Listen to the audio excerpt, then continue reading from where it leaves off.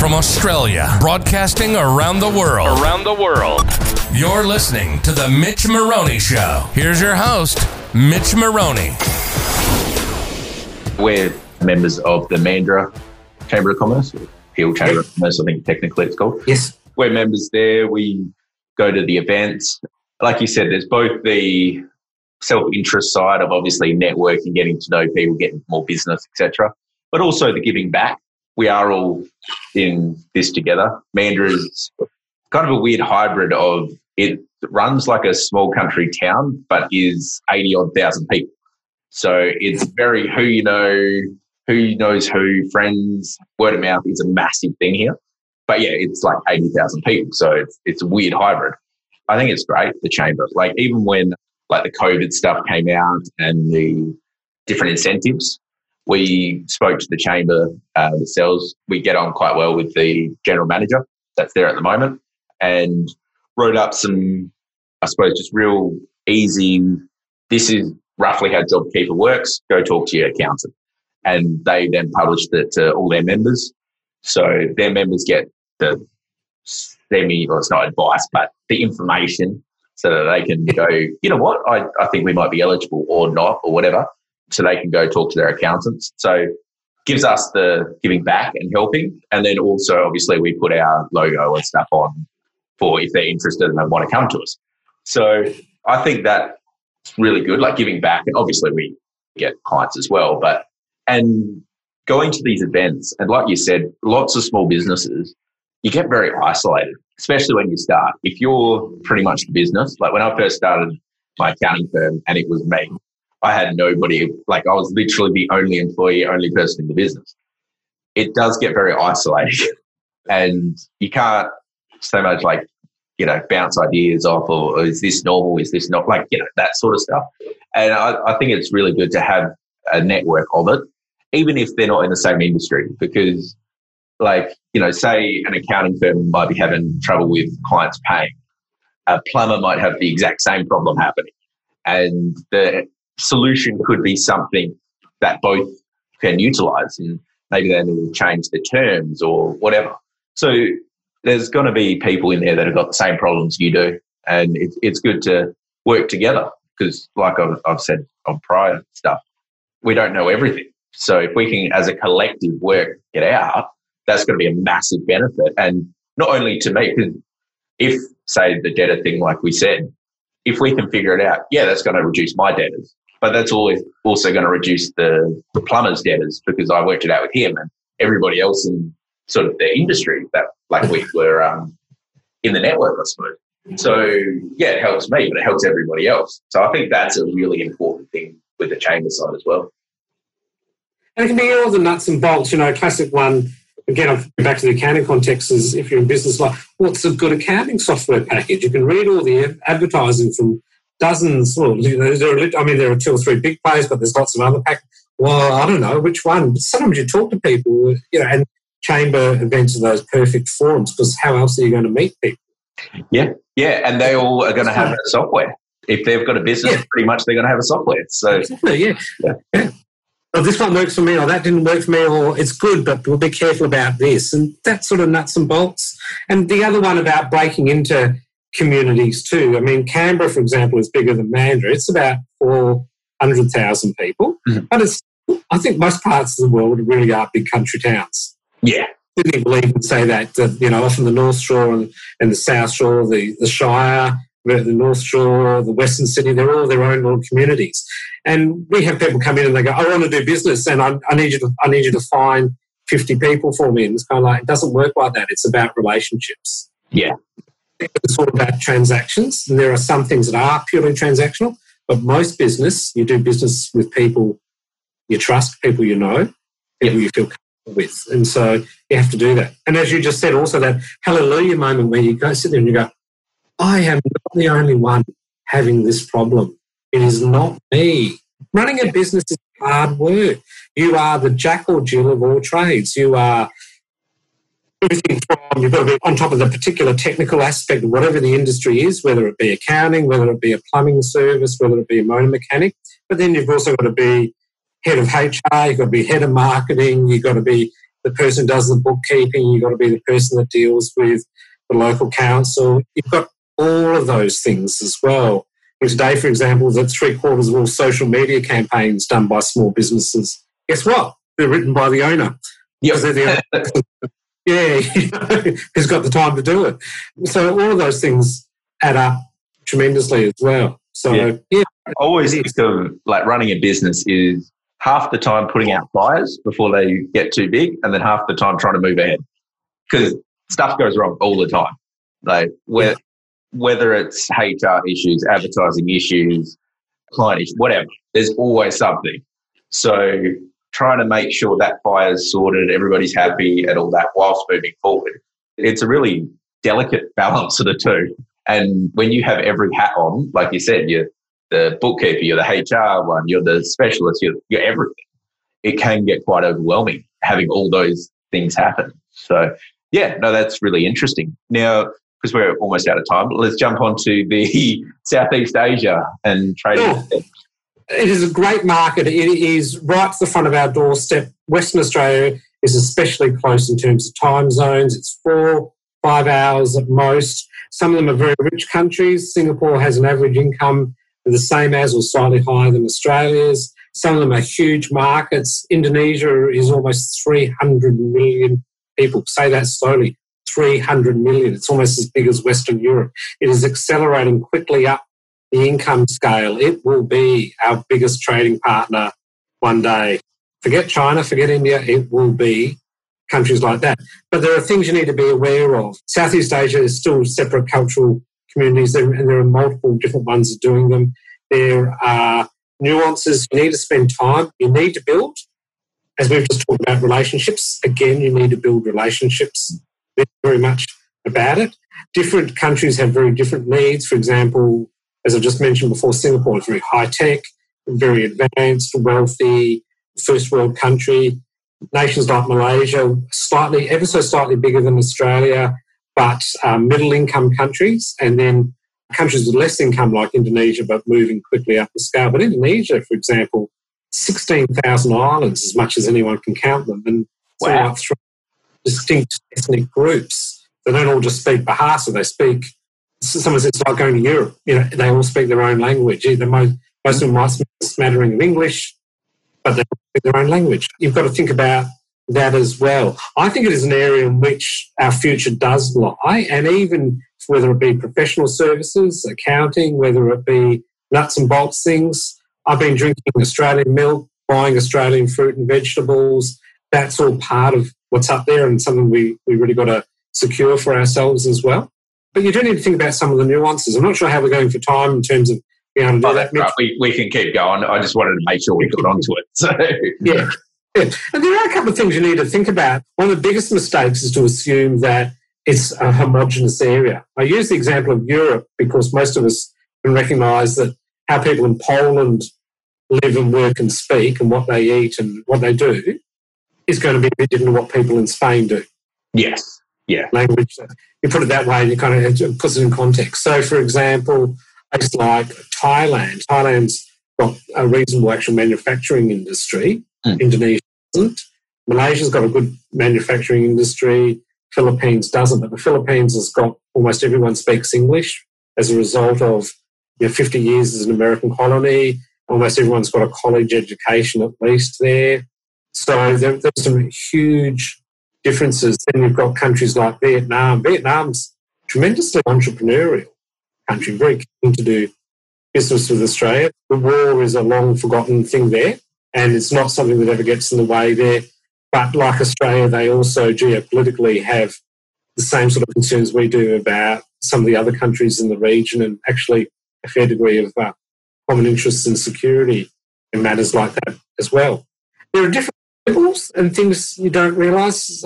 Someone pointed out to me that it's always better to use a Gmail account rather than an official account in many parts of Asia, because in some of those countries with high levels of corruption, you tend to find that if you say anything to do with the government or anything that looks too official, people will run 100 miles from. Whereas isn't that interesting? Like compared to, say, Australia, where if I got an email, say, from yourself looking really official and that, I'd be like, oh, yeah, cool, this is trustworthy. And then if I just say got one out of the blue from a Gmail saying there, I would be like, is it? Like, that's interesting. Yeah. It's a real difference. There are a bit of rivalries too. I mean, it's not just language differences, but Singapore is predominantly Chinese and Malaysia, its next door neighbour. Those two have a very interesting relationship.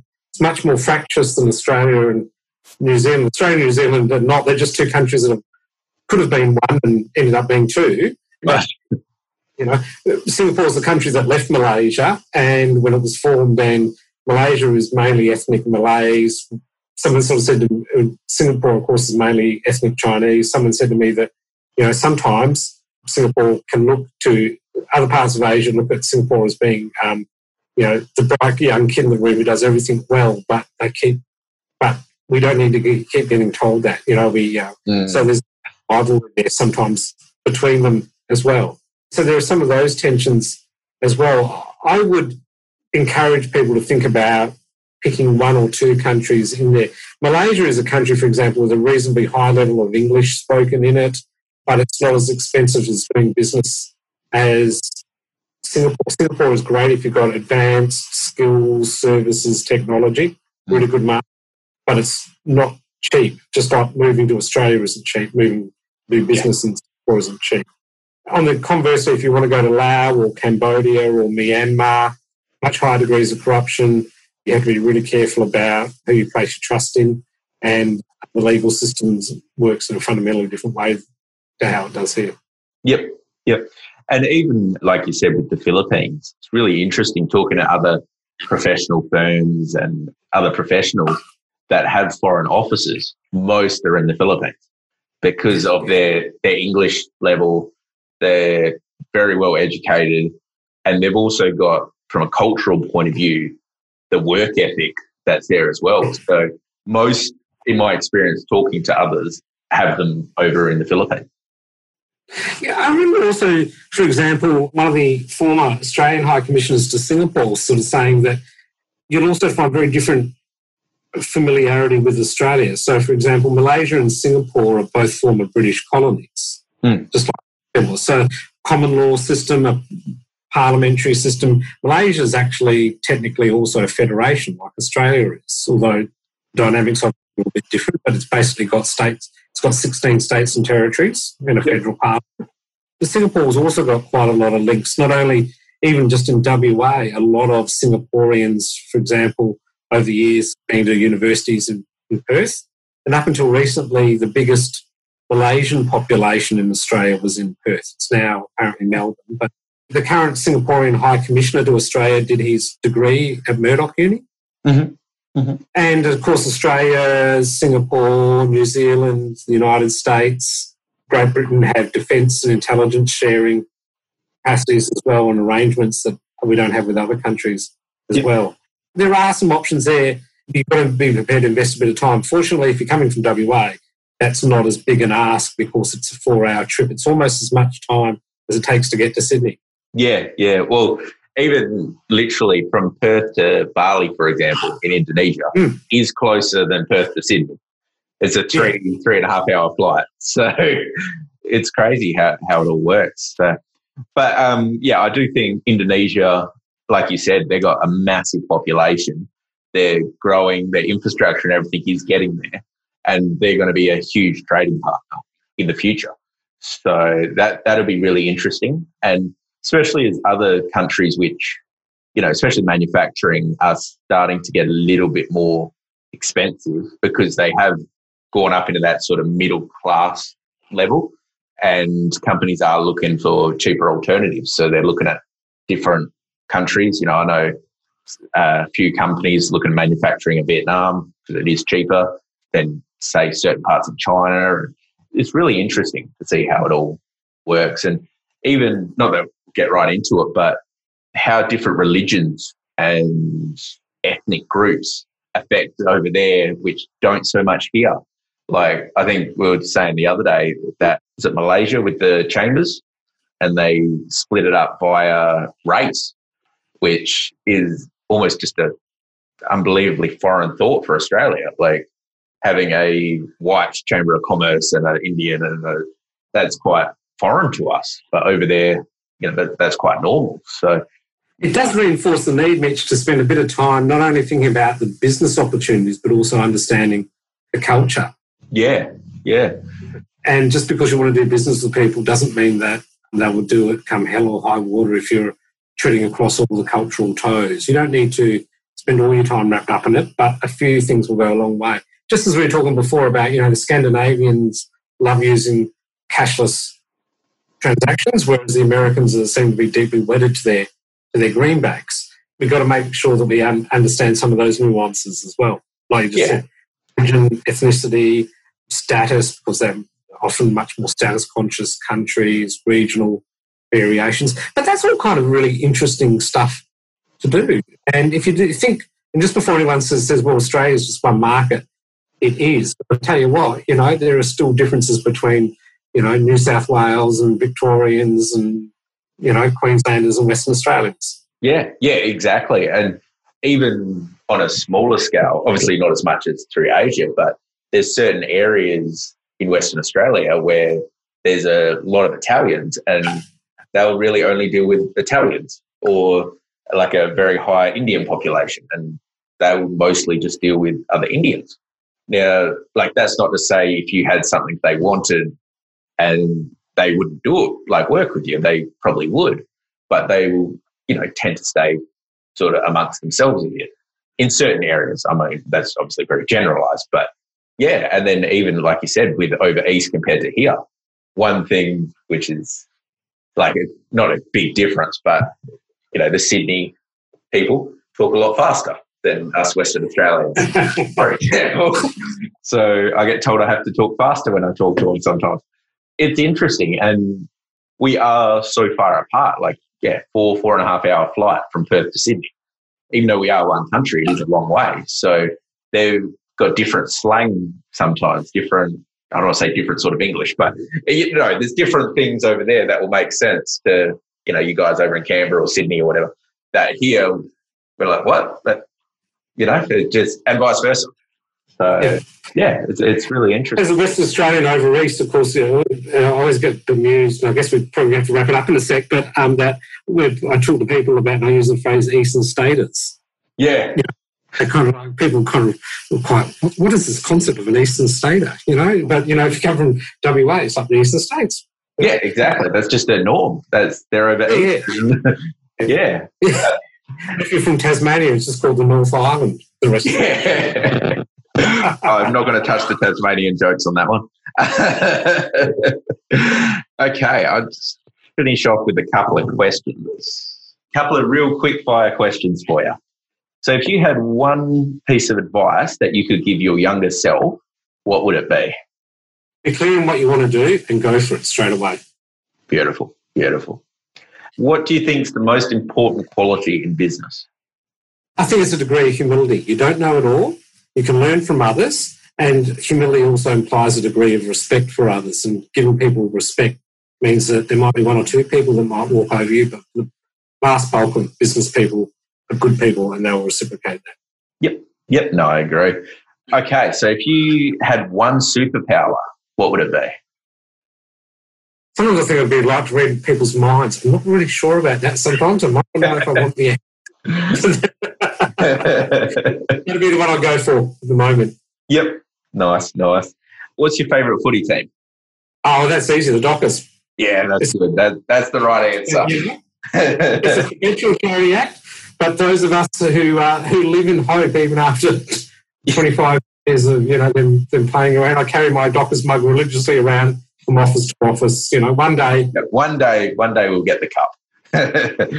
Okay, last one. What's your favourite book of all time? It's probably The Lord of the Rings. Oh, yeah. Yep. Nice.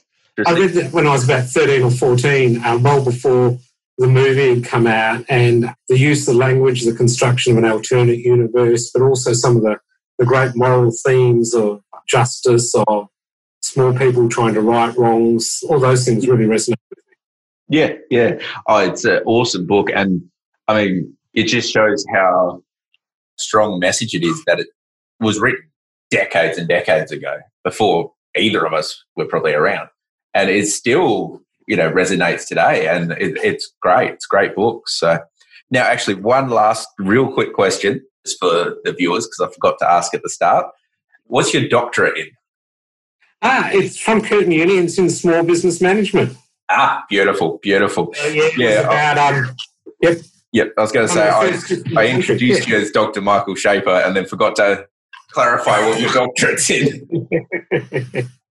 I did it after running the BEC in the Small Business Centre in Peel Region. I eventually ended up at Curtin running the small business program for a couple of years there, and that's when I did it.